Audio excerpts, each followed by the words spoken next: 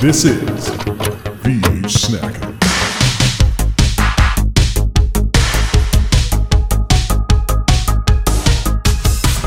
It's good to be back in the VH saddle again here in VHSnacking. Yeah, man. It's coming up on like almost a month since our last episode. But you know what? I was at the beach for a week. I came back. You were preparing for VHS Fest. Yeah. You went to VHS Fest. Yep. It was amazing, dude. I mean, like VHS Fest 5 was the biggest, best one yet. I mean, we broke an attendance record at Mahoning. It was absolutely incredible. We had a little bit of a weather hiccup on Friday. We got a little bit of a monsoon, and everybody was radically rewind wet. Yeah, But, we all persevered. You know, it was a lot of fun, and I think it provided an experience that no one will soon forget, my friend. So what time did VHS Fest kick off on Friday? So Friday is about 5 o'clock when the doors opened. Okay, right? and when did the rain start? I think it was like 7.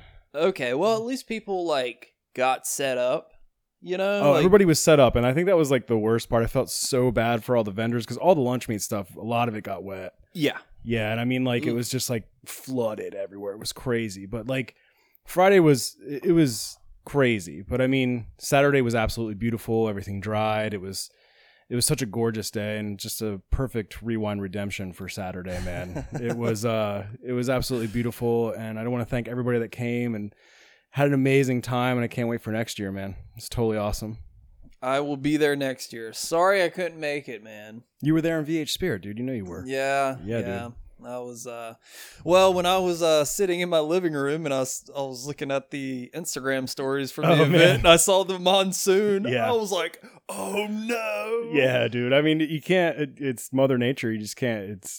What can you do? I almost texted you and it was like, oh dude, I'm so sorry. But I figured I just pictured you in a sinking ship, throwing water out of the tent, scooping it out. And you're like, we're going down. It was crazy. We had to load up the car in the rain and everything. And after the rain stopped, right, and night fell and the movies came on, people, we had to set the merch back up because people were still totally buying stuff and coming to the tents and seeing the vendors and how everybody came together and everything. It was really, really awesome, man. So it was just really cool to see everybody just get through it. And it's like you said, you can't control the weather, unfortunately. Yeah. So yeah. And the Mahoning has been saved. The Mahoning is saved. Yeah. Dude. What's all this? The drama came and went fairly quickly. Yeah, it was kind of like the rain on Friday. Yeah. You know what I mean? It seemed like everything was going to shit, and then all of a sudden, just it cleared up, and it's beautiful, man. I was really worried. I was brought to tears about it, when I talked to Virgil about it, and because that place is just such a staple of that community and cinema community in general. And we built VHS Fest there, and we've helped each other, and they've helped so many other filmmakers and just other people, cinema people. And but yeah, Green Skies backed out when they saw that the outpour of support, for this incredible place. So, I mean, it was just 24 hours pretty much, or 48 hours, something like that, and it's all good. So, well, that's cool. Yeah, so congratulations. Thanks for being cool, Green Skies. Yeah, Green Skies, thank you for actually recognizing an important piece of history and culture. They probably could have been the villain in some 80s movie. Totally. Now we're going to take over the place and think about all the money we can make. Yeah, totally. And they're not, and I mean, it's really cool to see that, and Mahoning Drive-In forever, man. Yeah. Yeah. It was like something out of a movie. Guys, we got to save the drive-in. Oh, I mean, it totally has that vibe, and Yeah. it was like a kind of a storybook thing in 24 hours, and man, what a rush. But, absolutely thrilled, relieved, that it can continue to do all the amazing things that it does. So shout out to Mahoning, shout out to Green Skies, shout out to everybody that supported it. And it really was the community that saved it, man. All of the voices, people writing in, reposting. Yeah. And that just shows you the power of community and how incredibly impactful it can be. So cool, man. Glad to hear that successful VHS Fest and Mahoning has been saved. All in all groovy, man. All groovy. Yeah. Oh, hey, we're recording at Josh's house today. This is the first one. We're hanging out at my place. Yeah. Yeah, apparently we like agreed to this a month ago. So in my mind, I'm thinking we're recording at Josh's house, and I like knock on your door. You're like, "What are you doing here?" I was just about to leave, dude. I was just about to leave. Like I was walking to the door to leave, and you're like, "Hey, what's up?" And you got all the gear. I was like, "What's going on?" So, thanks for coming here, man. Yeah, absolutely. It's nice to be in. Well, you know what, the Spook House shed, it gets pretty damn hot. It's like in the 90s right now. And we can't have the air running while we're recording. So, we didn't want to boil alive. But this is a nice living room. I gotta say, you really VH surprised me when I came over here for the first time. I'm thinking, this guy, bachelor, this place is gonna tattooed long hair. Yeah. It's gonna be a little grimy. He's gonna be like, yeah, dude, just like push the pizza off the couch. Watch out for that 3 bag of potato chips don't over step there. on that dead rat over there. Yeah, that was my pet until like a week ago. But no, you have a nice clean house. You keep it nice and VH sanitary. Everything, yeah, man. Well, I like to keep it neat and. I got a lot of stuff, so I try to keep everything. Got a nice ottoman here with a nice blanket draped over it. Yeah, you gotta stay comfy. You gotta have a good place to watch all the movies. You even got curtains up, man. Yeah. Well, where do you draw inspiration from? What, for my house? Yeah. Do you ever look at decor stuff and you're like, ooh, those drapes? I have no idea, dude. I just kind of stick stuff on the wall, and I guess my mom, because I grew up. My house is always. Look at you got a runner on that coffee table. That's some next level stuff. Where'd you get that? My mom gave it to me. So putting a runner on a coffee table. That's like, whoa, okay. This guy decorates. Trying to keep it classy, man. I'm kind of like an adult, so I guess. Yeah. It's a good quality to have. Like people that are straight up slobs, how do you do it? I don't know. I mean, I'm not like OCD level of cleanliness. Your house is really clean too, dude. We work hard to keep it clean. Yeah, well, after it hits a certain point, it's like, okay, we got to clean this shit up, Yeah, I clean my house once a week. It's like a cathartic thing, Yeah. It's like a refresh kind of thing. So, yeah. But I appreciate you saying so, man. Yeah, absolutely. I'm glad you're comfortable. Yeah, very comfortable. Groovy. Well, Josh, what are we going to talk about today? We are talking about an absolute classic from the late 90s, 1998, SLC Punk. Didn't come out until May 99. Oh, I see. Yeah. Okay. Well, it's credited as 98. Oh, yeah, it's 98. Yeah. But we're going to start doing a brief synopsis of the movies that we're covering, because apparently we don't always do that. No, I don't think we do. I think we kind of just dive in, and one of our listeners wrote in and said, hey, you should probably do a synopsis for people that have no idea what this movie is. Right. And you are absolutely correct, and thank you for that excellent feedback. So, it's about two punks, probably the only two punks in Salt Lake City at the time. In 1985. In 1985. Reaganism. But they're kind of just existing in Salt Lake City. They go to college, they graduate, and they have no ambition whatsoever. They're just anarchist punks. Yeah. In Salt Lake, which is like a dead town to them, dead city. And it's really about them just existing in this place in a cast of characters in the punk scene. And then it becomes kind of existential, but it's really just about these two dudes and their friends living in this small town, well, not small town, but like kind of dead, Mormonized town. Yeah. Being outsiders. Yeah, it's kind of a coming of age tale. Absolutely coming of age. For a punk rock coming of age story. Yeah, man. And this was totally a part of my teenage years. I have to tell you, because we always go into how we found this movie. Mm-hmm. I watched this movie every single day in my 9th grade summer. Okay. Into my 10th grade summer and all that kind of stuff. Like that era, when I was like 17, 18, 19. I watched this movie like every day. Me and my friend Dave, like it was like a ritual. We put on SLC Punk. We'd smoke cigarettes in the basement. We'd just like hang out. And then after SLC Punk was over, we would get into the car, his like 1992 white Corsica, and we would just roll to Salvation Army. People that I don't know if people call it Salvo still. I've never heard that, but yeah. I like it. We'd go to Salvation Army, hit it up, buy a couple T-shirts, and then we'd go to the mall and just walk around the mall. That's what you did back then. And we would just imagine that we were in SLC Punk. I mean, we would ride by our high school and flip at the double bird. You know, like, I mean, like, this thing was like our Bible. You know, like, it was like, you know, because you're finding yourself then. And I was playing in like a pop punk band at the time, and we were always playing punk shows, and there was a very strong scene there. So that movie felt like an extension of how we were living. So it was definitely integral to me growing up. And like I said, watched it like probably every day for years. So, wow. I mean, that's what it felt like looking back, you know what I mean? Yeah. And revisiting this just really opened up a lot of memories, which we'll get into. But how did you find this movie, and how did you become acquainted with it? You know what? Not until I was a little older. I want to say maybe 16, 17 or something. And yeah, saw it a few times. Really liked it. Mm-hmm. I didn't watch it like all the time, but it always stuck with me. I always end up going back to it like at least, say, maybe like once every year or two. Yeah. Just going back and rewatching it. Yeah. And it's kind of interesting when you rewatch it. I'm sure maybe this happened to you. Your viewpoint from when you watched this when you were like a rebellious ninth grader versus now, you kind of see it from a different angle. Yeah, I mean, I think it hit me really hard. You know, because when I rewatched it, I rewatched it yesterday and then again this morning. And man, all the memories started flooding back. Like, just, we would use lines from this movie in our everyday language.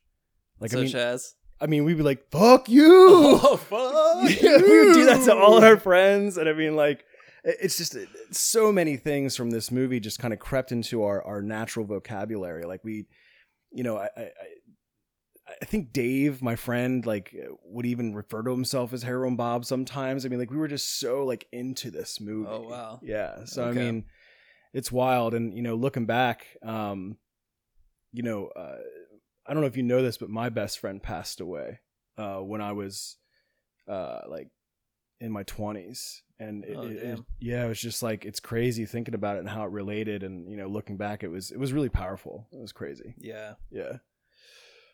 Yeah, I guess while we're kind of on the topic, I guess we can talk about the scene, you know, the death scene, which is, in my opinion, one of the greatest pieces of acting, like, ever, I think. Yeah, Matthew Lillard. So powerful. Yeah, and that'll be in my moments for sure. I mean, it's Matthew Lillard just is crazy on point in that scene. Yeah, and still makes me cry when I watch it, man. It's intense. Yeah. Weirdly enough, I was digging deep through YouTube, just like finding what I could about this movie. And a couple of weeks ago, somebody posted a video. I guess they were doing Matthew Lillard was at a con recently. They had like a Scream panel, like Skeet Ulrich and Jamie Kennedy were up there. Yeah. But the video starts, it's Matthew Lillard reacts to SLC Punk if you want to watch it. Like, it just was posted. But the video starts and they're watching this scene on a giant projector and they're like all turned around like that. And Matthew Lillard like turns around. He's just like crying and he like takes his glasses off and he's wiping tears out of his eyes. And he says something into the microphone, but the audio is really poor. It was very echoey. I didn't hear quite what he said. I was like, holy shit. That was like 2 weeks ago. I mean, it's an incredibly powerful scene. I mean, Jamie Kennedy walks over and gives him a hug. I was like, whoa, this is intense. I want to know what led to that moment and what he said afterwards. Yeah. So if anybody was at that con, hit us up. Yeah, for sure. Let us know because I want to know what he said. Yeah. It was a very powerful moment. But I mean, back to the movie. Let's talk about this. So like, it's so frenetic, this entire movie, and it jumps around so much. So rather than being able to attack it like a narrative, it's really about the characters to me. Yeah. Because it's all like a storytelling through characters, right? So you got Steve-O, and he's the protagonist. He's the main dude, and that's Matthew Lillard. And he's a powerhouse in this movie. I think this really, like, you know, just like shot him into stardom for me. I think around that time, right? Well, I mean, he was pretty well known from Scream in '96. Oh, of course. He had done Hackers. I guess that has a little bit of a... I don't think so I've he was ever already seen a star at this point. Yeah, he was coming up. Yeah. But yeah, I think whenever I think Matthew Lillard, I think this role usually. Yeah, I mean, he's fantastic Yeah. in this role. And I recently found out doing some research that this was the opening film for Sundance in 99. Really? Yeah, like imagine this film kicking off Sundance. Okay, that's cool. Yeah, so that's a fact. Wild, right? Yeah.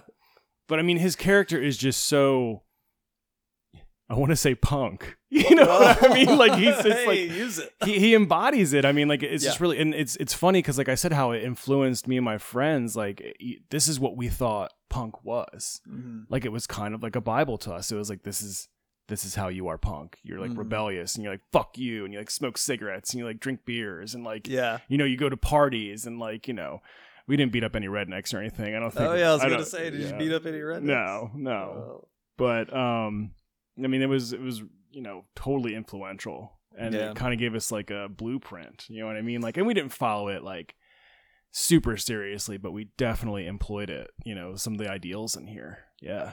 Yeah. Well, what were some of your favorite moments in the movie, Josh? Oh, my what goodness. What are some standouts? There's a lot of good ones. There's a lot of good This ones. movie's like made up with, it's mostly just moments and memories. Like it really is. Matthew Lillard's always just talking at the camera and oh yeah, and then this happened and it cuts to this 5-minute memory and it comes back and Yeah, I mean, like it's not narrative. Like it is a narrative, but I mean, Yeah, like it bounces it around. bounces around and it's really fast paced. There's a lot of sweeping shots. There's a lot of crane shots. A lot of overheads. yeah, it's a lot of kinetic energy. It's just lots of fast cuts, very energetic. Mhm.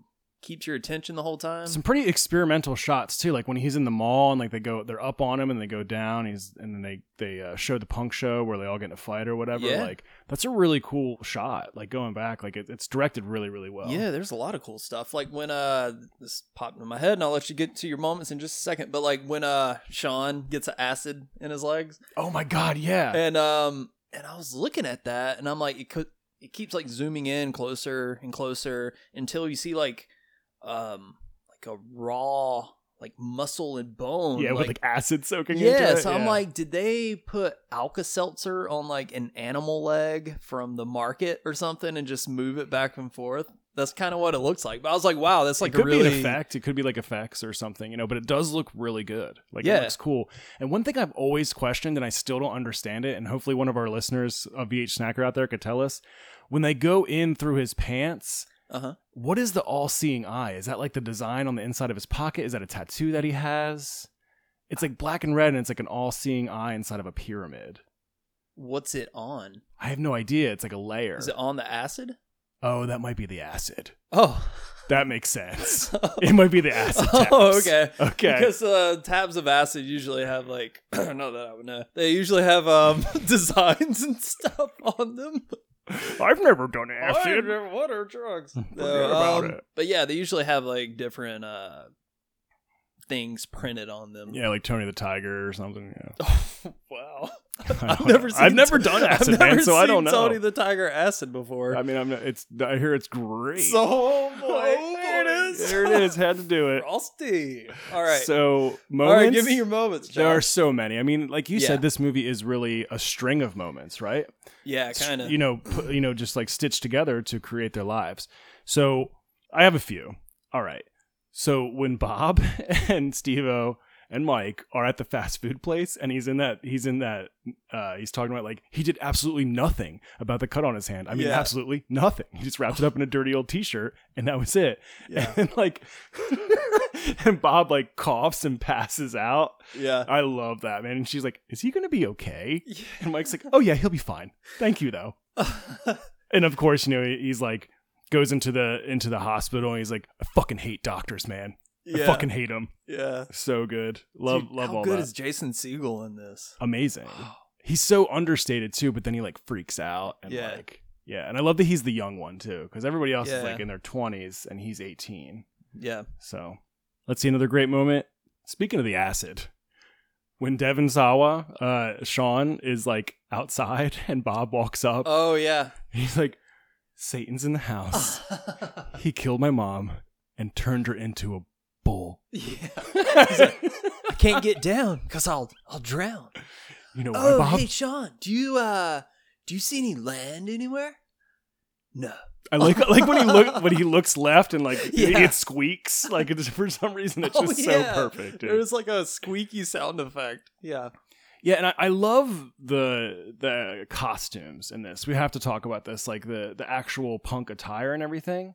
Like some of it feels Was it the oven mitts? The oven mitts are perfect. I mean, like, and especially later when Sean's character he's like trying to apply for the job, which is another moment that I really want to talk about. My God. He's like, "Hey!" And his shirt is just spray painted and it says "fuck you" on it. You know, you got a bad attitude, lady. I don't need your job. But yeah, his character is awesome. I love everything that Devon Sawa does in this movie. I think he's absolutely fantastic. So the talk in the living room when Steve-O's talking to his mom and dad. Yeah, Michael McDonald. Yeah, Yeah. So, Shooter McGavin. Shooter McGavin. That's how we all Yeah. know him, huh? Yeah. But he's only 15 years older than Matthew Lillard in this movie. I read that, Really? which doesn't seem right, but I guess it's right. How old was Matthew Lillard when he filmed this? His character is 21. I don't know how old he was. Huh. Probably somewhere around that age, though. I have to imagine. But when he's in the living room talking to his parents, and like he's got that kind of bad bald cap on with the mohawk, and his mohawk is like swaying from side to side when he's moving around, dude. I love it so much. Oh, time out. I just want to ask real quick, if I can. You believe in rebellion, freedom, and love, right? Absolutely. Rebellion, freedom, Yes. love. You two are divorced, so love failed. 2, Mom, you're a new ager clinging to any kind of scrap of Eastern religion that may justify why the above said love failed. 3, Dad, you're a slick corporate preppy-ass lawyer. I don't really have to say anything else about you, do I, Dad? 4, you moved from New York City, the mecca and hub of the cultural world, to Utah. Nowhere to change nothing, more to perpetuate this cycle of money, greed, fascism, and triviality. I mean, your movement of the people, by the people, and for the people got you nothing. You should just hide behind some lost sense of drugs, sex, rock and roll. Oh, kumbaya. I am the future. I am the future of this great nation which you, Father, so arrogantly saved this world for. Look, I have my own agenda. Harvard, out. University, Utah, in. I'm gonna get a 4.0 in damage. I love you guys. Don't get me wrong. It's all about this. But for the first time in my life, I'm 18 and I can say, fuck you! Steven, I didn't sell out, son. I bought in. Keep that in mind. That kid is gonna make one hell of a lawyer, huh? Yeah. He takes after his father. He's a son of a bitch. Fuck you, dear. And then also the lunch with the dad. When he picks him up, he's like, "Can't afford me, old man." And then they like go to lunch. Yeah. I really like their relationship. It's cool. You know, because he respects his son, he respects his dad, but they agree to disagree, you know? Yeah.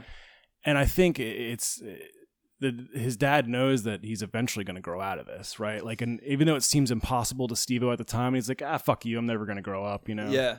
Like, he knows. Yeah. When they're sitting in his car and talking, Yeah. that was a moment where I'm looking back and I'm like totally siding with the dad in all of this, you know? I mean, you got accepted to Harvard, dude. Like, Yeah. I mean, that's no easy task. He's like, well, you know, why'd you go to school? Obviously cared enough to cheat. I Why'd cheated, you Dad. even I cheat? cheated all through college. So, Yeah.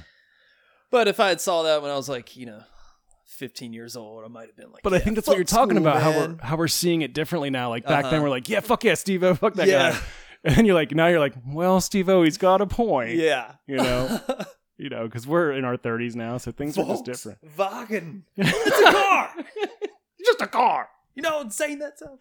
Let me take you to lunch. And when they're at lunch, I love that they're like at this fancy restaurant and Yeah. Steve-O just has a hot dog with like a Really? bag of chips. Like if you look at his plate, it's just a hot dog. And Wow. I just think about Steve-O going, I'll have a hot dog. Well, he And- probably brought that in. I mean, maybe you brought the chips in. Yeah. I You don't know?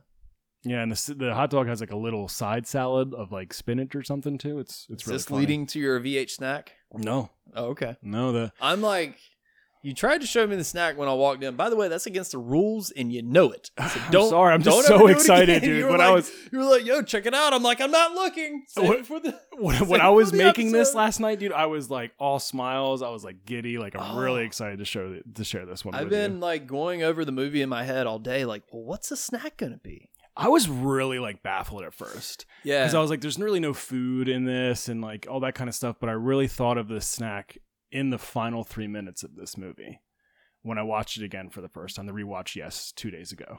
Okay. So when he's introducing Jen, I think her name is, with the red hair. Yeah. And she's like, she is a carnivore. And she's like, nah, nah, nah, nah. I love that part. Yeah. Really cool. Yeah. When he takes acid with Sandy. Yeah. And like the river of blood and like he's holding the snake and how he like stumbles on his words and then like the apocalyptic. Yeah, that's footage from Terminator 2 playing behind them. It is. I wonder how they pulled that off. Probably just had her stand in front of a big TV and play the movie. No, I mean, like, how did they get the rights to play that movie? They probably didn't officially get them. Are they both Lakeshore movies? I don't know. I'm going to sound like an idiot on here. I don't know. I mean, but yeah, well, yeah, that scene is, if you ever do acid and you start to drift into bad trip territory, it's like, okay, that's pretty accurate there. Yeah, obviously you just have sex on a park bench and it'll fix everything, right? That's what they did, and they turned out okay. They turned out okay. Another small little snippet scene when Bob's in quarantine after the infection. Yeah. And Steve-O's like, how's he doing? And the nurse is like, have you ever seen The Exorcist? And they're like, yeah. You're like, did you like it? And I just thought it was really cool to like reference The Exorcist. And they're like, is this dangerous? And she's like, not clinically. Kind of speaking of that scene, when the doctor walks in, like Bob just staring him down the whole time in anger. Yeah. He's like, I fucking hate doctors, man. Fucking hate doctors, man. I fucking hate them. When they get the needle out, he just loses it. Yeah, it's awesome. I mean, you know, Bob is my guy, so we'll get to that, but kind of spoiler alert. And Mark, as a character in general, nearly everything that he touches in this movie is fantastic. The Laserdisc scene, I still quote to this day. There's a movie on there. This looks like a silver record, but it's not. It's a Laserdisc. There's a movie on there. I still say it all the time.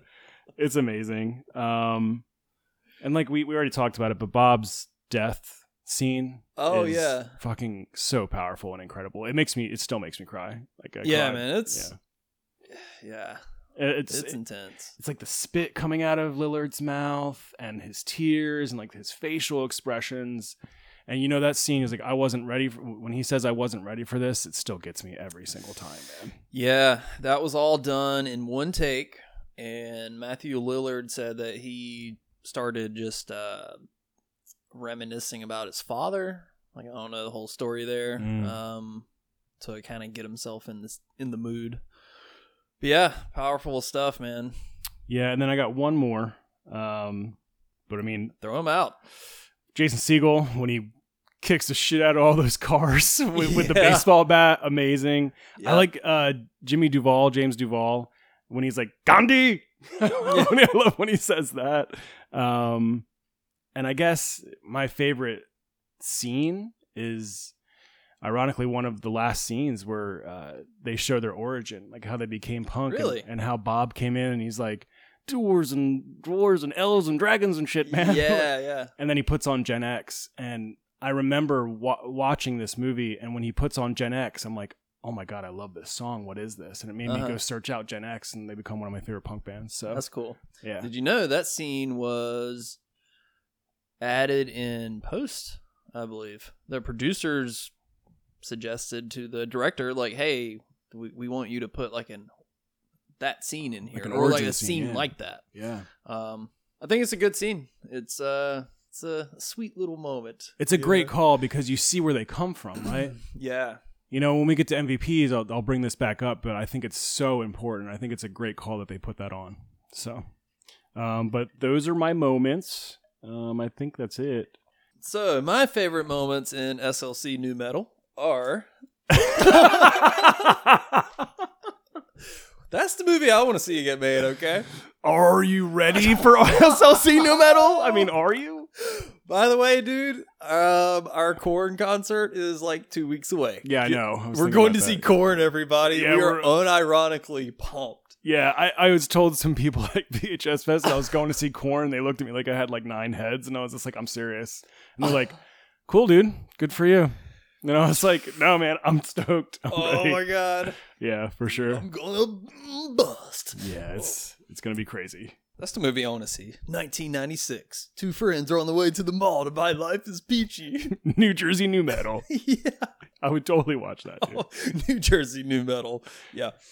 Okay, some of my favorite moments. Bob lecturing Steve-O on acid, wearing those fucking blue boots. Yes. Oh, so funny. Iconic blue Doc Martens, dude. Yeah. Iconic, yeah. It's like, you know that shit you're doing, man? It's gonna fuck up your mind, dude. It stays in your fucking spine forever, dude. You ever heard of people...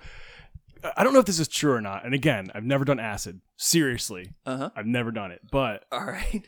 I know people are like, come on, Josh. I know you have. Like, I have not. So... Mushrooms? Yes. Okay. Yeah, I have done shrooms. So when people, it stays in your spinal cord, right? So is it true that if you crack your back, you can have like a... I've heard that. Is that a thing? I don't know.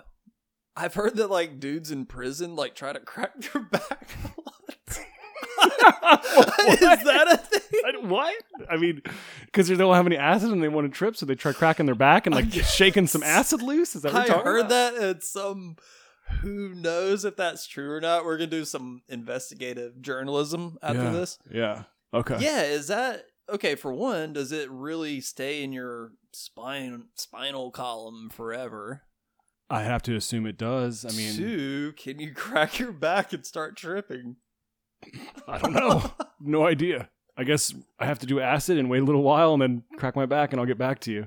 I'll get back to you. One morning, I like get out of bed and I'm like, oh, just like do do do do do do do. You like get out of bed and you're like on a magic carpet ride, man. Crazy. But yeah, that's a great scene, and that kind of leads into well, you know what happened to Sean, right? No, what happened to Sean? Well, he was like selling acid at the high school, right? And the cop comes out and starts chasing after him. So, well, the part where Sean is selling acid to John the Mod, and his friend is like, "Shut up, man! I'm gonna kick your ass tonight. Kick my ass! Kick my ass!" Ooh, we used to quote that all the time too, dude. I love that. Yeah. I still say that one. Ooh, with his little oven mitt shaking. Love it. Oh man, so yeah, that one's up there. I also had Steve-O's speech to his parents. Another little moment from that scene that I love when his mom's like, he's just like his dad, a real son of a bitch or something. Yeah. And he says, "Fuck you very much." He said, He's "Fuck like, you, "Fuck you, dear." Yeah.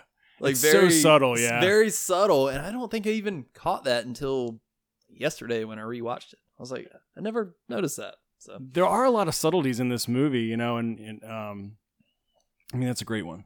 Good call. Yeah. The Wyoming beer trip. Amazing. I'm so glad you brought this up. So is this true? Like, in at least Salt Lake, is the beer actually 3% and not? I don't know. I've never been to Salt Lake City. Yeah, me neither. But he is right. I mean, like, was that ever a thing? Is it still a thing? I don't know. We gotta investigate these things. We gotta. Well, I think it gives an audience a chance, all the VH snackers out there, to engage with us and be like, "Hey, dudes, yes, you should. Yeah, I live in Utah, and there's only 3% beer out here. So, I mean, if you're in Utah or if you already know, like, let us know because Steve-O's right. It's like if you have alcohol, you have alcohol. Yeah. So you know a drunk's is going to drink twice as much. Yeah. So, that is true. Yeah, I mean, I don't get it.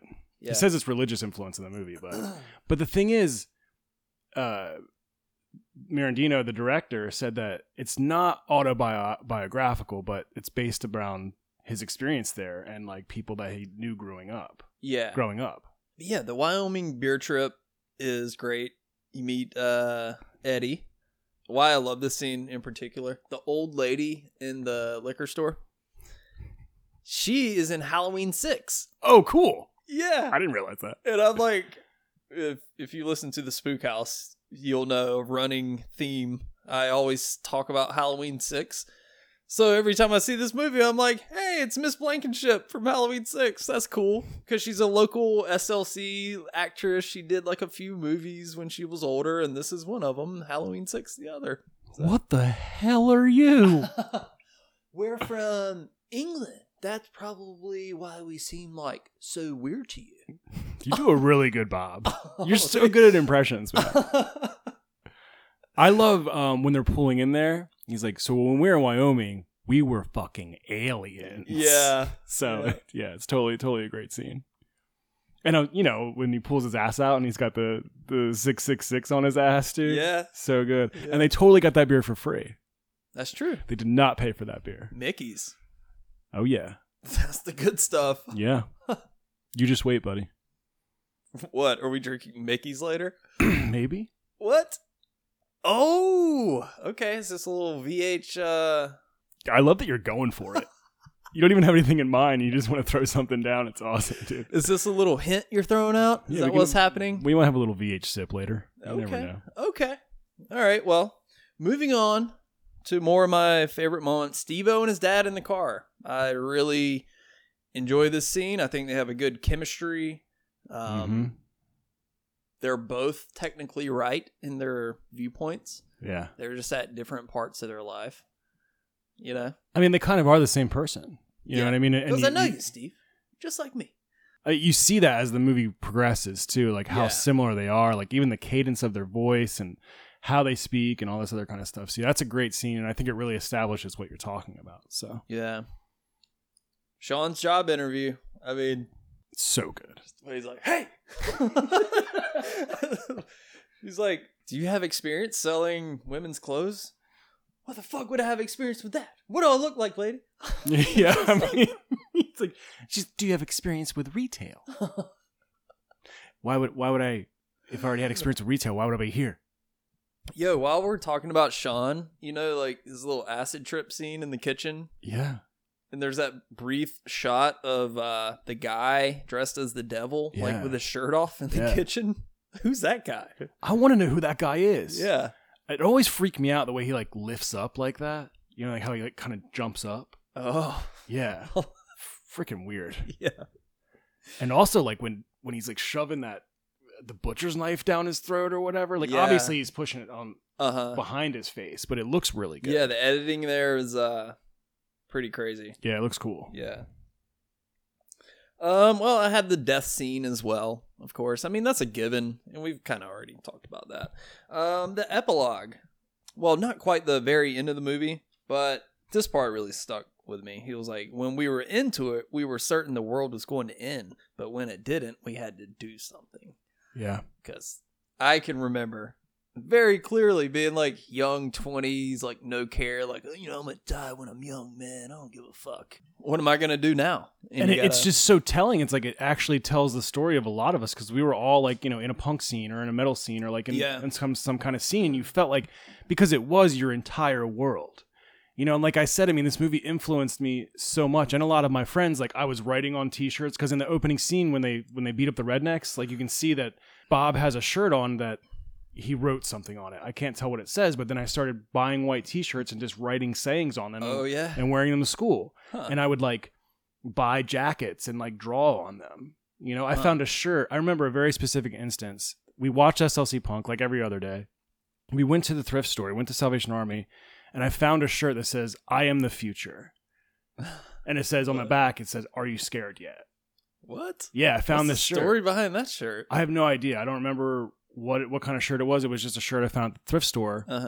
And so like, you know, like when Steve was like, I am the future of this great nation. I was like, man, I got to have this. And I cut the shirt up and I had a hoodie that just said, I am the future on the back of it forever. And I wore it forever.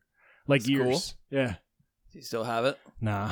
Damn it. Nah, it's gone. I think I left it at my drummer's house in like 2001. Hey, drummer, in 2001, give us that shirt back. Give me my hoodie back, Charlie. Yeah. I'm the future. Yeah. That's cool, man. Yeah, well, you know, I guess when you saw this, it was 1998. There's not like a lot of you don't have a lot of opportunities to kind of view inside the punk world, you know, and this was one of them. I mean, we were building a punk world. Like there was a really strong punk scene, like pop punk scene in my little South Jersey town in like 2000, 2001, 2002, even 2003. And it was just the right time for that movie and for me, because I feel like that's when I was watching it a lot, was like not 98 or 99 but like 2000, 2001.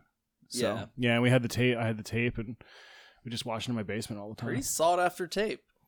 Goes for decent money on eBay. Yeah, even the DVD goes for like $15-20, which I actually is kind of a lot for a DVD. That is it's a lot. And honestly, like, I went back to my parents' house and I was sure that I would find it in the basement with all my other tapes that I've stored there, right? Mm-hmm. Couldn't find it.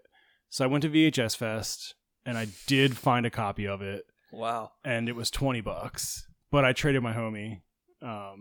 Shout out to Matt Diltz from Future Video for hooking me up with that trade. I really appreciate it, dude. Nice. And so that's the copy that I watched. So yeah. You don't have a VHS tape of a certain movie? Wow, who would have thought that? Dude. Yeah, I mean, you've got like the library in the other room over there. Can't have it all. Where would I put it, dude? Yeah, that's true. Yeah.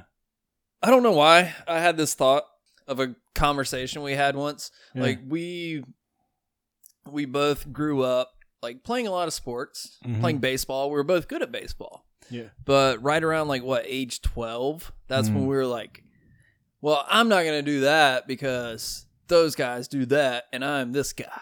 Yeah. You know? And I think that's it's a kind of a toxic mindset to have. I mean, I guess every young kid has it. But like, point being, like, just because you think you're like, well, I'm punk or I'm the metal guy, and those guys, that's for like the preppy guys. It's like you just shorted yourself playing baseball, having fun, maybe even making some friends because you're like, well, I'm this, you know, and fuck you. So, I mean, I used to be like that. Like that's part of the reason why I didn't follow through with, you know, keeping up with that kind of stuff. But I think it's a really tough time. I mean, like, you got to look at a lot of coming of age films because, you know, these films come from truth, right? When you're 12 or 13 years old, you're coming of age. You're figuring out who you are. You're making your identity. Yeah. You know, and I think what this film was about, so, you know, it relates perfectly. Like, these people, like Bob and Steve and all these people, they don't know who they are yet. They think they do. Yeah. Right, but they don't because they haven't really grown into it. And, like, it's interesting that you bring this up, and I think it's really great, is that there was an overlap there for a little while where I played baseball and played in a band. And I remember having blue hair and playing baseball, right? So every time I would every time I would strike out a side or something, I would always take my hat off and show everybody that I had blue hair, and I was like really proud of it. Oh, nice. Yeah, it's awesome. Corny looking back, but I mean, fuck you! Exactly, that's what I was doing, dude. It's exactly what I was doing. And then what really stopped it is, like, I would have played baseball forever, man. You know, we talk about this a lot, and like, I think if I had a totally different trajectory, like if I didn't start playing music, working for a label, doing all this other stuff, I probably would have went for professional baseball. And I mean, it's crazy because we all have these dreams and hopes when we're a kid. You know, people want to be different things when they're a kid. But I mean, I still think about it. But like, what really stopped it was I couldn't play baseball and being a band at the same time, because it started happening where it was baseball game or practice, or I had a show or band practice. Right. And I had to choose one. Music was more fun for me at that time. Yeah. And that's like probably the better choice in a way. Like, you know, who does? But, who knows? Yeah, you never know. But yeah, I think it's important to just keep an open mind about whatever. Like, even today, like, don't just because you know, you're like the movie metalhead guy, and you might be thinking like, well, I'm not going to go do this because that's for those people and this is what I do. It's like, well, don't shut yourself off from new experiences or people because you think that you fit in this little box, you know? Because I look back on times in my life and I'm like, I feel like there's a lot of missed opportunities because I kind of pigeonholed myself in some ways. I mean, it happens, dude. Those are growing pains. Yeah. You know, and I'm sure I did it too. You know, when I was working for the label and stuff, I definitely got a big head. And, you know, I look back and it sucked. You know what I mean? I was like, I didn't want to hang out with certain people and things like that. And like, it's stupid looking back. Did you ever use the P word? Poser. Yeah, we use poser all the time, dude. That's what I'm God. saying. We call people I can't posers believe all I the used time. to call people posers. Oh, dude, poser was an ultimate insult, dude. I mean, when somebody, Oh, dude, when somebody dropped the P word on me, I'm like, what? it was fucking offensive. Dude, it's on. Like, yeah, those are fighting words, dude. Yeah. I mean, people want to sling that shit. But I mean, I think what I've learned more, and this kind of relates to what you're saying, because I totally agree, is that, of course, it's a part of maturing. You mature and you realize that, it doesn't matter what you wear or necessarily what you're into. It's about the person that you are, right? So, Yeah. and it's also, it goes both ways, because just because somebody's wearing a White Zombie t-shirt doesn't mean that you're going to connect on anything else. It's true. You know what I mean? Very true. And it's like, that's something that I've learned, and it's like, you want to be somebody's friend immediately because they're wearing a particular shirt, or they're at the same show, or they're like at a VHS swap or something. Mm-hmm. And you have this thing that connects you. Right. But like, how deep does that go? Right. And so it's just like you said, like building relationships with people because of the person that they are, not necessarily of their interests or hobbies. Yeah. Same thing with like dating. Yeah. Like, God, I remember in high school, it was like, dude, if she's not wearing a Slipknot shirt, I'm not interested. It's like, yeah, man. But you see it, you won't get me, dude. I'm deep. I'm fucking dark. You don't understand me. Watch out for my spike bracelet. Have Get you out of even here. listened to the Downward Spiral, dude? Like, do you even know what I'm talking about? Like, You don't get my pain, dude. and I mean, it's a very interesting conversation that could sprawl out into something else entirely, And I think Yeah. it's a really cool point that you bring up, is that it shows that cultures can be very binding, but they can also be very restrictive at the same time. Yeah. I mean, they're binding on twofold, but it's Yeah. cool. It's something that I'm exploring to this day at 36. Yeah.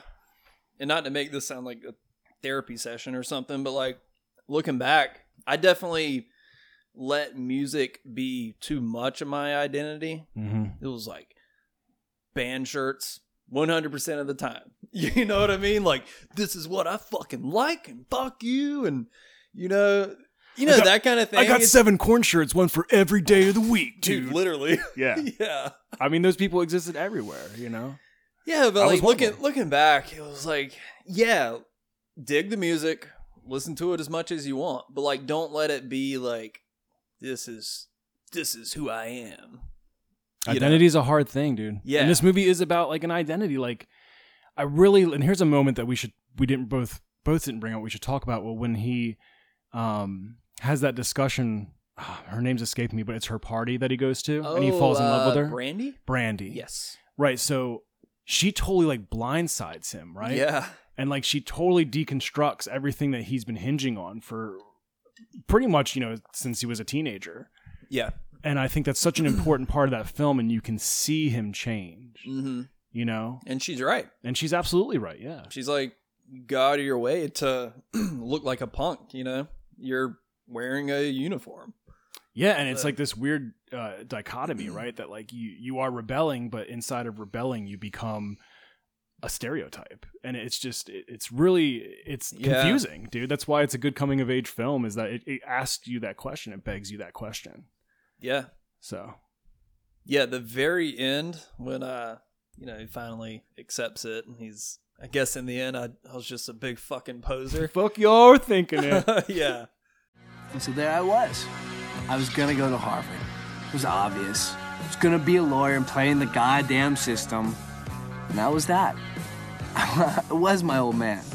He knew, so what else could I do? I mean, there's no future in anarchy. I mean, let's face it. But when I was into it, there was never a thought of the future. I mean, we were certain that the world was gonna end. But when it didn't, I had to do something. So fuck it. I could always be a litigator in New York and piss the shit out of the judges. I mean, that was me, a troublemaker, the future. The guy that was one of those guys that my parents so arrogantly saved the world for. So we could fuck it up. We can do a hell of a lot more damage in the system than outside of it. That was the final irony, I think. That and, well, this. Fuck you if y'all are thinking it. I guess when all was said and done, I was nothing more than a goddamn trendy-ass poser.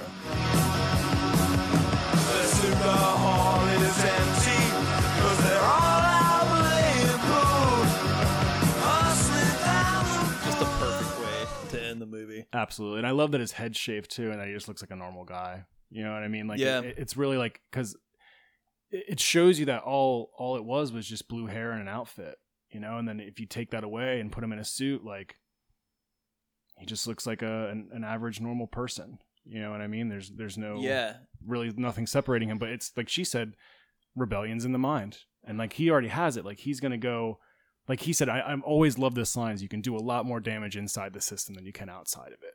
And I always took that to heart. Like, I was always like, you know what? That's true.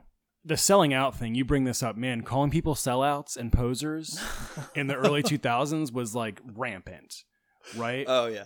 Because that's immediately what was said. Like, when you're in the scene, if a band got signed, like, oh, they're sellouts. Yeah. You know what I mean? Because obviously you're jealous, or they're jealous or something like that, but that's what you would call somebody. They should play in dirty basements forever. Yeah, man. Well Fuck into money. the 30s and 40s. Labels are Be real, you know? Labels are for cans, man. It's like, Yeah. oh, you want to make a little bit of money and like support yourself and your family? What a fucking pussy. Yeah. It's like, what? But that's just immaturity, you know? And I think that's why this movie was so important to me then, is because in some small ways, even if I didn't realize it, it was teaching me to mature and to look at things differently, you know, and to know that, you know, having blue hair is great. You can have blue hair until you're 80. Yeah. But it doesn't define you. Sure. You know? And I mean, like, I think that's really cool, and why this movie's still so powerful. So, Have you ever met like a grown ass adult that's like a gatekeeper of something? Oh, you like VHS tapes? You haven't seen this? It's like, what? yeah, I've come across a few people like that. Yeah. My God. I would rather hang out with 5 country ass redneck dudes than 2 of like fucking black metal elitist nerds, you know, like stuff like that. Like, oh, you think that that band's true black metal? Do you even know anything? It's like, you know, fuck off, you cave dweller. Like, Yeah. Well, I mean, those people are boring, man. yeah, They're boring. And I mean, it's boring in the way that, how can you have any kind of conversation or connection when people are constantly trying to push you away from the circle?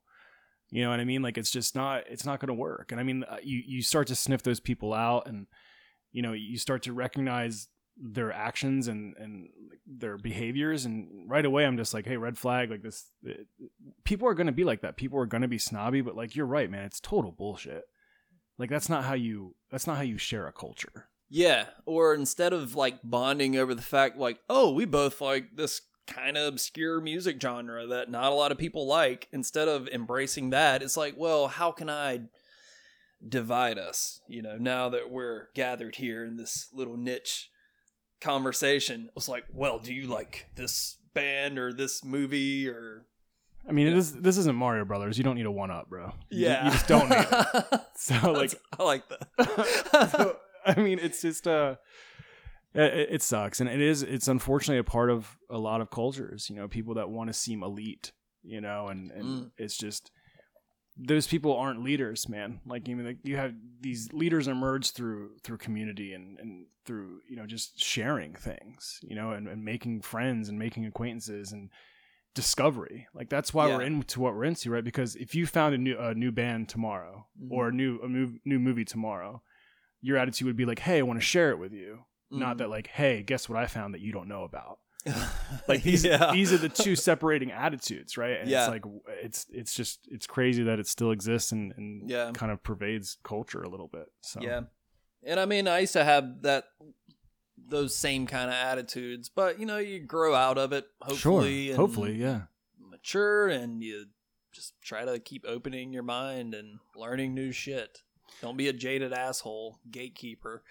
You know, I mean, that's all you can do is learn from it. I was the same way, man. I mean, I definitely had those moments in my life where I was, you know, acting like an elitist and stuff, because, you know, I was like 19 years old working at like a really awesome metal label. Like, I felt like crazy cool, you know, and I mean, it is pretty cool. It was awesome, but I learned a lot, you know, going through that, and it taught me a lot of things about, you know, attitudes and you know, how you treat people and like how you produce things and how like how you take an idea and turn it into something else. And I don't know, man, it's just growing pains, you know? Yeah. But some people never grow out of it, I guess. I guess. You know what, Josh? You feeling hungry? I could use a little VHSnack. A little VHSnack? Okay, I know we kind of got off the rails there, and but you know, No, this is good content. It's good. Hope you guys are digging it. You know, we just kind of went down a little rabbit hole, but yeah, man, I'm a little hungry over here. Yeah, well, So you are on snack duty. I am. So what do you got for me? Oh my god, dude. I am so excited to give you this. Okay. So, it was really tough to figure out a snack for this, right? Because there's no real like food orbit here, right? Yeah. But in the last 3 minutes, I thought to myself, smoke. He smokes a lot of cigarettes. Whiskey. He drinks a lot of whiskey. Wait, who drinks whiskey? Bob. Oh, Because that's all he does is smoke cigarettes and drink whiskey. yeah. So I was like, whiskey cake, smoked almond whiskey cake. Whoa. So Holy shit. I have. Did you bake a cake? I did. Yeah. So cool. And I also made cupcakes, Yes. which we're going to enjoy. All right. So I hope that you enjoy it. Oh but my I'm not God. calling them cupcakes. I'm calling them punk chunks. So Heroin Bob's smoked almond whiskey chocolate punk chunks. Punk chunks. Oh my god. Yeah, I can't dude. wait. Yeah. And to wash it down, we got a Mickey's grenade. Oh my god. We got a Mickey's grenade, dude. You know, anytime I eat a cupcake, I'm like, you know what would be good right now? A Mickey's malt liquor. You know what'd be good with this big old chunk of sugar? Really malt liquor. Malt liquor sounds good. Are you gonna like moon me and show me your 666 tattoo before we take a swig of the Mickey's? It's a Slayer tattoo, but yes, I will show you. Do you really have a Slayer tattoo? On my ass? Yeah. You know this. No, I don't. Yeah, dude, I have Slayer tattooed on my ass. I've never seen your ass before. Whoa, okay, that makes sense. All right, well, we're about Well, to now go. everybody knows. So, Yeah. yeah. Well, I got to get a glimpse of this the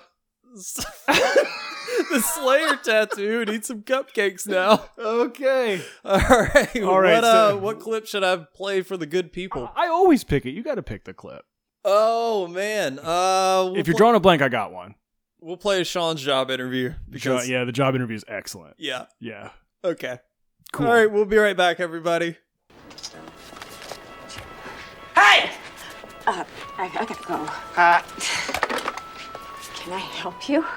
Yeah, I called about the job. You called? Yeah, I want to sell clothes.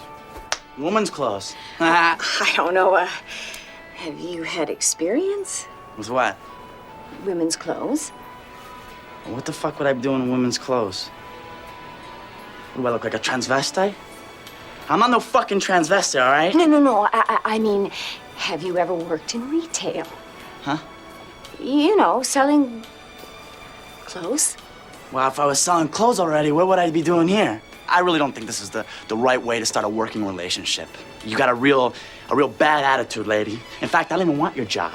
I don't care how much you pay me, because I got integrity. Fucking integrity. Ah!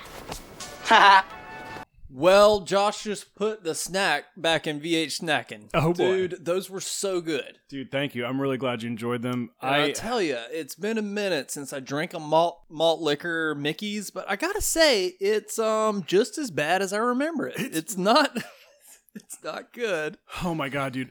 I remember. Well, you know what? It's not that bad. It's doable. It's fine. Whatever. I'm not gonna hate on it. I'm not gonna harsh this Mickey's. Like I'm down with it. You know. You know, actually, it's not bad. It's the more you drink it, the more you know. Sure, once you get on like the third one, you're like, This tastes like is water. pretty good. It just Did you ever reminds. play Edward 40 Hands? Yes. I never did, but Yeah, it's gross because it gets all warm. Like you talking about where you duct tape 40s to your hands? yeah. Yeah, that was happening at the punk houses. Did in you Philly. play it? I don't remember, but I remember one of my friends, Allison, was constantly doing it, and she could drink anybody on the table. It was crazy. But I remember when I was younger. This is before I drank, right?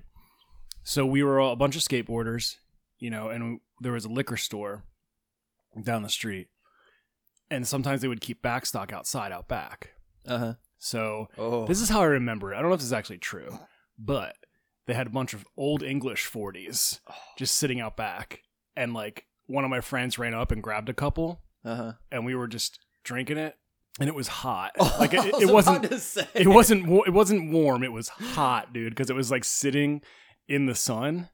And I totally remember one of my friends, whose name I'll keep secret. He chugged one of the warm 40s, and it came right back out. It looked like a fire hydrant, dude. And it's it's so gross. Sorry, guys.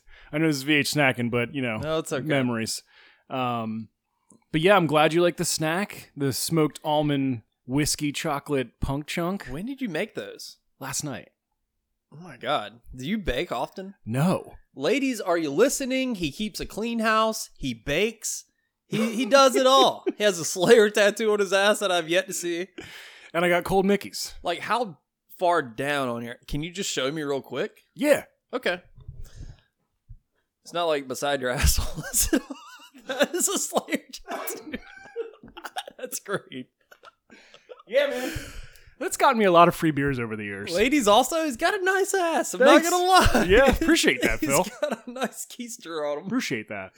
Yeah. But I do have to say, last night when I baked, I did have help from my friend Kara. So shout out to Kara. Shout out. Yeah, she came through and held it down, so I appreciate that. Nice. When'd you get that tattoo? Oh my God, when I was like 20. Really? Yeah. And that's a hell of a story too. So, well, another time, I guess. Okay. Yeah. Well, Josh, I guess we need to talk about this little thing. There was a sequel to this. Yeah. It came out in 2016. When we talked about doing this movie, I brought it up. I was like, have you seen the sequel? And you're like, what? I didn't even know it existed. I was like, I think there's a sequel. Did I dream this? But there's a sequel. Came out in 2016. Written, edited, and directed by the original director, James Marandino. Has all the original cast, barring Jason Segel and Matthew Lillard. Yep. Has Heroin Bob narrating the story. Yeah, from the grave. Yeah, from the grave. So, what'd you think about it? Well, I went in with very low expectations because everybody that was talking about it was like, oh, this movie's either shitty or like a waste of your time or like this and that. Mm-hmm. So I went into it with very low expectations, and after watching it, I thought it was fine. Like, I thought it was fun. I laughed out loud a couple times. I thought that the narrative was weak, right? I thought the characters were like, I couldn't really invest myself in any of them. And I thought the ending was like super abrupt and weird. What part of the ending? The ending in general, where he's like, I'm dead, so fuck you. Like, what? That, I don't get it. And how the entire cast of the movie, ends up at this, parking lot of the punk show, and, Sean and John the Mod are in the limo Jimmy with Duvall. Eddie, and they're in the parking lot at the show, and Trish is there, and it's like, what are we doing? I thought it was cute. Like, I thought, it was a cute movie. It had some good... I don't want to shit on the movie. I mean... I'm definitely not shitting on it, no. Yeah, I mean, we can be critical and not, be like, actually, actually, it didn't hit this part of the movie like the original did. Yeah, we don't want to be those guys, but it had good moments. It did. I definitely laughed out loud a couple times. I thought that James Duvall's character as the black metal guy was hilarious and weird. Weird, yes. Yeah, he was like a black metal guy. What was up with that shirt he was wearing? What did it say? Go home, Jesus. Go home, Jesus. I don't get it. It's like, I'm no black metal aficionado or historian, but go home, Jesus. And just wear a Mayhem shirt, dude. Yeah. I mean, just call it a day. Yeah. Just put him in a black t-shirt. Yeah. That store that he works at, one thing I've noticed... He owns that store, dude. I love how Trish and him both own stores. Yeah, they could have dressed those sets up a little better. I think they put a lot of money into the concert. Yeah. Well, the band from the first movie came back and played. Mm-hmm. Extreme Corporal Punishment. That's not their actual name. I got their actual name. It's like $8 something. Yeah. Something like that. But I did find out something cool today. What? I told you about this earlier. One of the bands that plays, which they have some pretty cool bands play. They have the Dwarves and that band that you're talking about. They have a lot of bands play. Yeah. Because when I was watching the movie, I'm like, oh, watching a different band now. That's okay. I thought that was cool. And Screeching Weasel played. And one of my buddies, a good friend of mine, Mike Hunchback, plays guitar for Screeching Weasel. Oh yeah. Yeah. So Okay. and I was like, oh shit, like that's Mike Hunchback, like on stage, because he's a guitar player for Screeching Weasel. And I was like, wait a minute. And he has a lunch meat sticker on his guitar. And you can't really see it because it's under the strings. Uh-huh. You know what I mean? Like under the in the bridge. Yeah. And I texted him. I was like, yo, Hunchback, are you in SLC Punk too? That's you, right? And he's like, oh, yeah, that's me, dude. And I was like, dude, do you have the lunch meat sticker on your guitar at this time? And he's like, you know what? I did. So there's totally a lunch meat sticker on that guitar in SLC Punk too. That is awesome. So it made me really happy. Like, I don't know. That's really cool to be like in the most invisible, smallest part in SLC Punk canon, growing up on this film. Who would have thought when you were in 9th grade, you were watching this?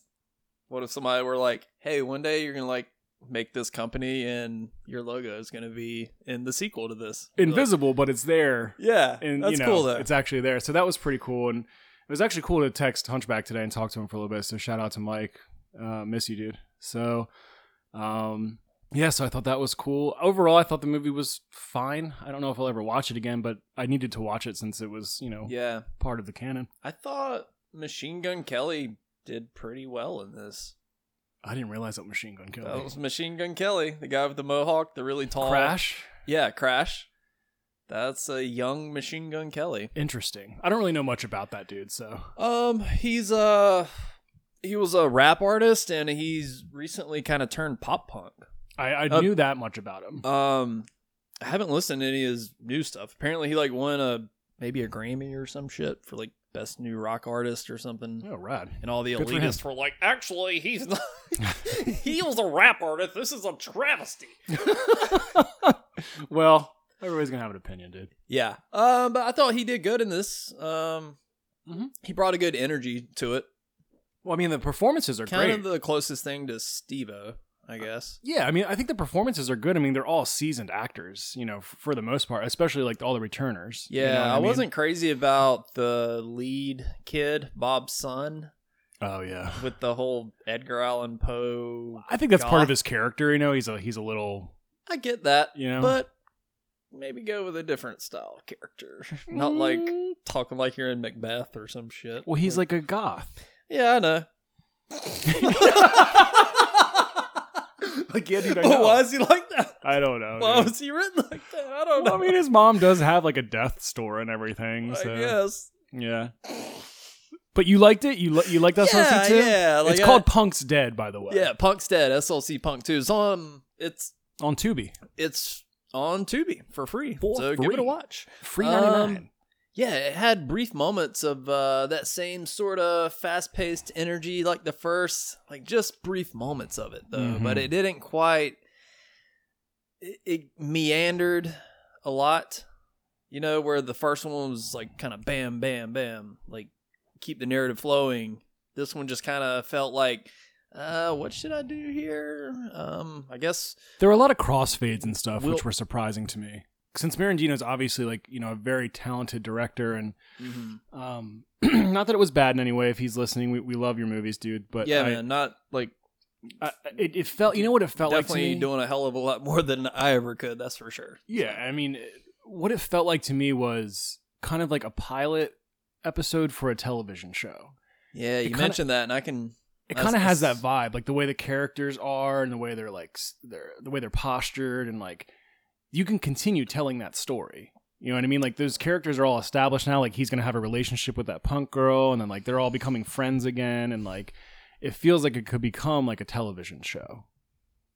To me. Hey, there's an idea. SLC Punk, the Netflix series. Do it, Marandino. Please. Like 8 episodes. Bring it on. I could see. Yeah, I see. I bet you Lillard would get on board for that, dude. I bet you would come back and so would Siegel. Really? If it was on Netflix and it was a TV show, I mean, or if it was on Hulu or something, like I really feel like it could. If you watch this and, I would love to see if you agree or disagree that it feels like obviously you do a little bit, but it feels like a TV show, a pilot. Sure. That's a fair observation. Yeah. Yeah, there was no Matthew Lillard in this, and I mean, he's just so strong in the first one. He's just so obviously not there. Yeah. I mean, Heroin Bob does fine as the narrator. I think he does good. Yeah, he does good. He keeps the same cadence, you know, because that's so signature about Bob, right? Is he has this particular cadence, and he's like, dude, and like all that stuff was there. Yeah. So it was cool.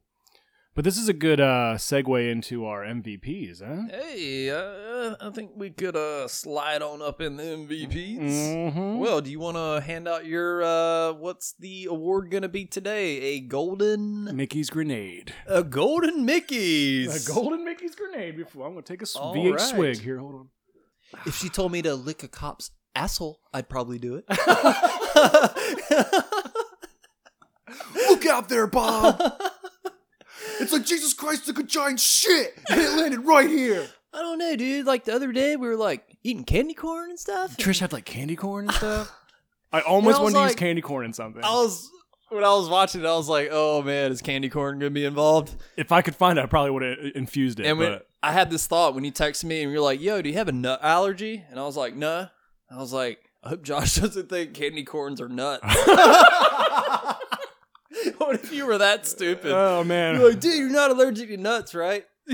I mean, I've done some pretty stupid shit in my life, but I do know that it's just wax and sugar. Yeah. By far the grossest candy. Okay, you're going to open up a huge debate right now. You can call me a poser? No, man. I see so many people that hate candy corn, and then I see people that love it. Does anybody love candy corn? I'm sure there are. Trish loves it. Is there a person out there that like wakes up and they snack on candy corn on their way to work? Yes. Absolutely. That if you do that, you need help. Okay, That's so bad. I got a question for you, dude. I got a question for you, dude. Okay. You don't like candy corn. Dude, listen. Okay. Candy corn stays in your spine forever. All right, for real though. Put that shit in your system, man. You're fucking yourself up, man. So, candy corn, you don't like it. You're a naysayer, correct? I'm saying nay. Okay. It's not the worst. I could eat it and be like, well, this is kind of gross, but I'm not vomiting. So, I mean, that's not a great review. No, it's not. But I'm asking you, you don't like candy corn. Do you like those little pumpkins? Which ones? Little marshmallow pumpkins? Yeah. I don't remember. It's the same thing, dude. I don't know. It's the same shit. It's just like a different form. I don't know. Yeah. I don't know where I'm going with this argument. I like candy corn just fine. And also they make really cool flavors now. Like it's not just like the standard candy corn flavor. They like make like raspberry lemonade and like fucking, caramel apple candy corn and shit. So like gotta get with the program. Dude, the only kind of corn I like, we're going to see him in 2 weeks. That's the only kind of corn I want to see. Are you ready? Dog. Oh, I'm ready. Yeah. I'm going to bust. I wonder how many people are like rolling their eyes and like, fucking you guys like corn? Hey man, don't get us started. We will. How many times have we hung out and like towards the end of the night we just inevitably put on Life is Peachy or something? We're like, yo, this album still rips. Constantly, dude. Constantly. We might do it tonight. Yeah, we're definitely doing it tonight. Oh, yeah. we're gonna follow the leader tonight, sir. Maybe a little bit of issues. I don't know. Well, we'd have issues if we did. Okay. All right. That's my 5th bad joke of the day, by the way. Okay, so my MVP? Yeah. Who's the MVP? Bob? Yeah. It's Michael Gorgon. Right? That's Gorgon? I don't know. But definitely him. And here's why. Okay. So objectively, Matthew Lillard is a standout performance. He is incredible in this movie, right? But I chose Bob because his performance is just as powerful. Even as a supporting character, he's awesome. Yeah. Like all of his lines are just as memorable. He's just as funny. He steals scenes. But when I watch this again, Bob is the catalyst for everything that happens in this movie. It's all, even Lillard says, even Steve-O says, it's always been Bob. Yeah. So, and that's why I think in the beginning, like in the very beginning, Bob brings down that tape from LA. Yeah. He's like, a guy in LA. Puts on that Gen X and it changes everything. It guides them through everything that they become. And then at the end, he has a tragic death. Yeah. And it changes Steve-O's path again. Yeah. So he is the most valuable player inside of this story because he has influenced every single aspect of change inside of this movie. And that is why he is my MVP. And that's why I dedicated, the snack to him too, because he, smokes whiskey. Yeah. R.I.P. Heroin Bob. Dude. Wow. I feel like I should give you a standing ovation right now. That was very moving. Like, Thank you. Whoa. Yeah. Well, I usually eat a cupcake instead. A punk chunk. Excuse me. A punk chunk. Yeah, man. Can't argue with that. Yeah. Shout out to Bob. Yo, Bob lives. Heroin Bob. Yeah, he's has some moments of like really good acting as well. Like I always feel really bad for Bob. Like after they go see his dad, and he's like got tears in his eyes, and you just feel bad for him. But well, you see the tearful, incredible performance from Lillard when Bob dies, right? But when Bob is being driven home right before he dies, and he's like, "Do you think I let my dad down, dude? Do you think I let my dad down?" Yeah, and he's like, "No, I really think..." sad. And then he's like, "I want to marry Trish," and it's like, haven't we all had those moments where we're like, just not even drunk, but like just like if you do drink, whatever, but you have these moments where you're just like, you've been there. You know what I mean? Where he's like, I want to marry Trish. Like, I just thought it was so powerful. And like, because Lillard's like, yeah, sure, Bob. And he's like, I'm serious, dude. Like, it's just, awesome. So Bob for me. Yeah. Absolutely. Right on. For me? For you. I mean, I guess I could say Matthew Lillard. That seems a little obvious. In a way, you gotta give it to Matthew Lillard. I mean, since you gave it to Bob, it's either Lillard or Sean. So, oh yeah, let's not forget about Devin Sawa here, okay? Yeah, Devin Sawa, dude, so amazing. Yeah, man. And I do want to shout out James Duvall as John the Mod. Yeah, because he's such a cool character. Like he is like Gandhi. Like he's the diplomat, and like if you notice when Bob dies, it's only Trish, Steve-O, and John the Mod. And he was cool with Sean. Mm-hmm. He was cool with everybody. And I don't know. I just like his character. I like Jimmy Duvall in anything he's in. So I just want to give him a shout out. Yeah. Everybody be more like John the Mod. Float in between tribes, Just be cool. Pick up your friends for soccer practice. Just be cool. Just do it. Yeah. You know what? I was kind of that guy in high school. Yeah. I had like some preppy friends. There weren't many metalheads in my high school. I was kind of alone in that category, so I just was kind of forced to have, quote, normal friends. Oh my God. So, the worst thing in the world.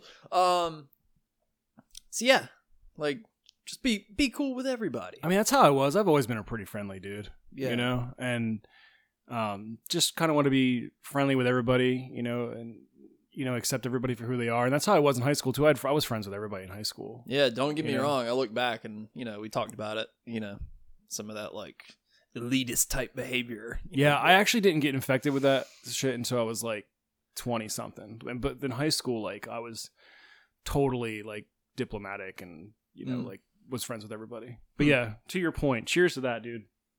Just be cool with everybody. Just be friendly. It doesn't matter what you wear. Yeah, share a Mickey's with them. Yeah, dude, this is getting better as I drink it, dude. Share a fine malt liquor with them. I love that they had the gall to put fine on this. It should just say good. I mean, like, Mickey's. I'm going to have another one, dude. It should say Mickey's. It's okay. Mickey's. You'll drink it. Mickey's. It gets better after like the third one. Oh my God. Oh, yeah. Shout out to Mickey's for sponsoring this event. God, how do we get some sponsors on this show? I need a VH sponsor. I mean, I feel like HelloFresh or something. You always hear them on podcasts, like the food. Are they going to deliver food for our snacks? We will be like, Josh, VH snacking's hard work, especially when you got to go to the grocery store. But luckily, we got HelloFresh. They send us fresh ingredients. And they'd be like, do you deliver Mickey's? Please? Please. So yeah, my MVP, I'll go Matthew Lillard. It just feels right. I mean, it's inarguable. I mean, he's obviously a powerhouse in this movie. He carries the entire film. His performance is outstanding. Yeah. He makes you care about him and everybody else in this movie.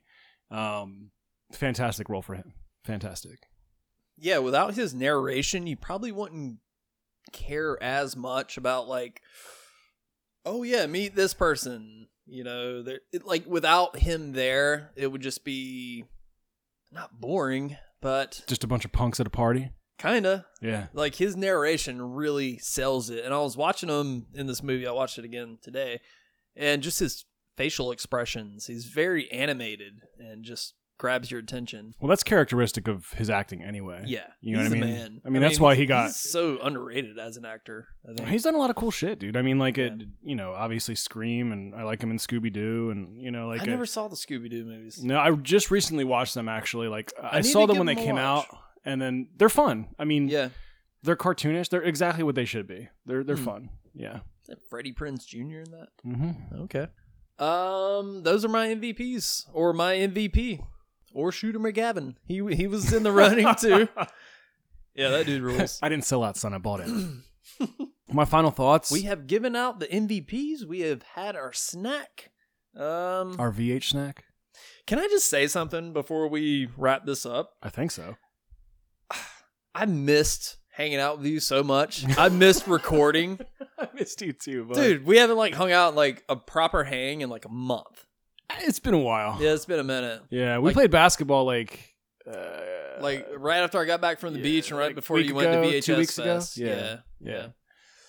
Yeah, the other night, Alyssa walked out into the backyard. She saw me just standing there with my hands in my pockets, staring up at the moon. She was like, "What are you thinking about?" I'm like, "Josh." You're not, dude. Just ready to record an episode of VHSnack. That's really VH sweet of you, dude. Kick the dude. dirt around a bit. I wonder what Josh is doing right now. Do you think Josh is looking up at the same stars right now? It's good to be back, homie. We're gonna have some fun tonight too. Oh, dude, I'm so excited to drink shitty malt liquor with you. Yeah. So closing thoughts. You got any? Honestly, dude, this movie was very important to me growing up, and it was wonderful to revisit it. It brought back a lot of memories of old friends that I don't talk to anymore, and how we came up and how we used movies and music to help us shape who we were, and as it might be a mistake to do that. We talk about identity and stuff like that, but hell, man, I mean, that was cool. It was cool to have these things in your life, and SLC Punk was something that was a constant. We'd listen to Operation Ivy and go to the mall and then listen to NoFX and yeah. I mean, it's just it was just part of your life, and going back and revisiting it, and you realize how existential this movie is. Yeah. Because I think that went over my head a little bit when I was 16, 17, 18. But rewatching it now as a 36-year-old, you're like, holy shit, no wonder, all this stuff happened, and I thought is awesome. And I found a new appreciation for this movie revisiting it. So yeah, well said. Yeah, like I said, I didn't watch it as much as you, but yeah, the morals of this movie are very much hit home. And God, another little line that really stood out. He's like, how's it go? He's like, what do you do when your foundation falls apart? I don't know. They don't teach you that in college. Yeah. Because that's happened before, when you're, 24 or whatever. Maybe it's in the form of a relationship ending or something, just somebody dies or just a heavy moment in your life, It's what do you do? So you look around at what you have and you move forward, dude. I mean, yeah. and like I mentioned before, my best friend passed away, and when I was in my 20s, and it's crazy, thinking about it, watching this again, holy shit, this happened to me, years later, so it's just really important. I mean, it's just it's funny how, all kinds of media, books, film, music, they help you deal with things, and I think that this movie definitely helped me deal with some shit. Yeah. Yeah, I have I had a childhood friend die, and every time I watch Stand By Me, I'm like, the very end of that movie, I'm just fucks me up. I'm like, oh my God. Stand By Me might be a good snacking episode. Could be. I wanted to bring up another one and see if you'd be into this. What's that? Summer School. Summer School? You don't know Summer School? What's that? Mark Harmon. Never heard of it. Oh, man, it's such a good one. Okay. Because we want to tease a little bit, what our next one is, Oh, yeah. Well, it's my pick. Yeah, so it's your pick. So I just want to toss Summer School on the table. But I mean, if you haven't seen it. I've got to see what it is. Yeah. Yeah. Yeah. You know what? Do I have one lined up? You know what? I do. What is it? I think this came out in 93, our sweet spot. We're going to go back and we're going to kick some butt because we're going to cover Three Ninjas. Yes, dude. Yes, dude. And it's so funny because when I went back to my parents' house, I was going through some tapes to like, because I got like hundreds, 1,000 tapes in my parents' basement. So I was just there and I was like going through them and seeing like what I could bring to VHS Fest and give away for free or whatever. Yeah. Or, sell for like $1. And Three Ninjas popped up and I was like, oh man, well, I need to grab this because I think we're going to do this. So it's so... Oh, you've got it? Yeah, it's serendipitous, dude. I totally got it. I got it in that other room. Man, I have not seen that in at least 10 years. I haven't seen it in a very long time, so I'm really excited to revisit it and do it. So is that the call? Is Three Ninjas next? It's got to be. Three Ninjas. It's your snack duty, too. Yeah, my snack. Okay. I got to rewatch it and figure it out. Okay, but do you remember, before we sign off, do you remember their names? Rocky, Colt, and Tum Tum. Damn, you're right on that. Okay, Boom. all right, you're there. Booyah. Let's get back to it. What was their grandpa's name? Don't ask me. Grandpa? I think it's Grandpa. It just might be Grandpa, dude. I just remember like the three metalhead dudes. Like one of them wears awesome. One of them wears a Metallica shirt. He's got like a backwards hat and like he looks like a total pizza dude. He kind of looks like how I dress, honestly. Like it looks like me a little bit. I could actually see you like breaking into this house with those dudes and be like, all right, where are those little boogers? Where are those little boogers? I remember that, dude. Like if I shave my mustache, put on contacts, and like wear a backwards hat, like I might become this dude. So you might. Better watch out. All right, you heard it here first. It is Three Ninjas next week or whenever we put it out. This was a lot of fun, man, and hopefully, I know we kind of went off course and talked about some different things, but hey. No, I think it's good, dude. I mean, like, you got to be honest about how the movie impacts you, and like it makes you think. You know what I mean? Like it's a coming of age film, and the coming of age films are important in that way.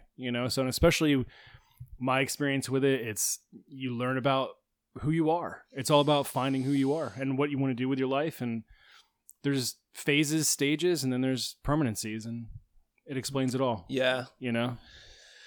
Yeah, and that's the mark of a good movie if it kicks up all these kind of memories and philosophical questions, makes you think a bit. Yeah, but also makes you feel good. Mm-hmm. Because the movie's hilarious too. I mean, SLC Punk's awesome. So yeah, I feel like we talked a lot about the heavy side, but yeah, there's definitely. I mean, this movie's hilarious, dude. Yeah. I mean, there's tons of funny shit, and so if you haven't seen it, please go check it out. Let us know what you think, and if you have seen it, we hope that you enjoyed revisiting it with us. Yeah, and thanks for listening to the episode. We're having a blast doing these, so yeah, we're gonna kick some ass next week, yeah. All right, everybody, keep on VH snacking. See you later.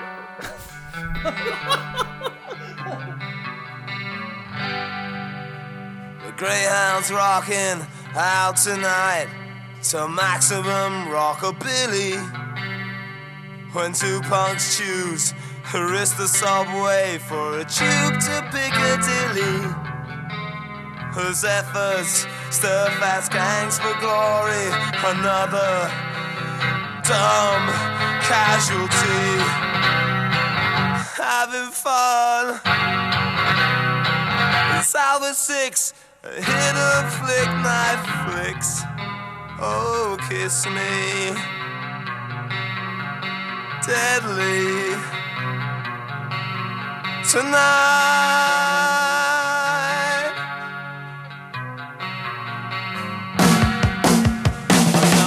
Battle was won and lost down the Bishop's End last night. Spotlights pick the kids in triumph with 1,000 scarves in flight. See how they run with spring promises in black and white. Young and old into a fight.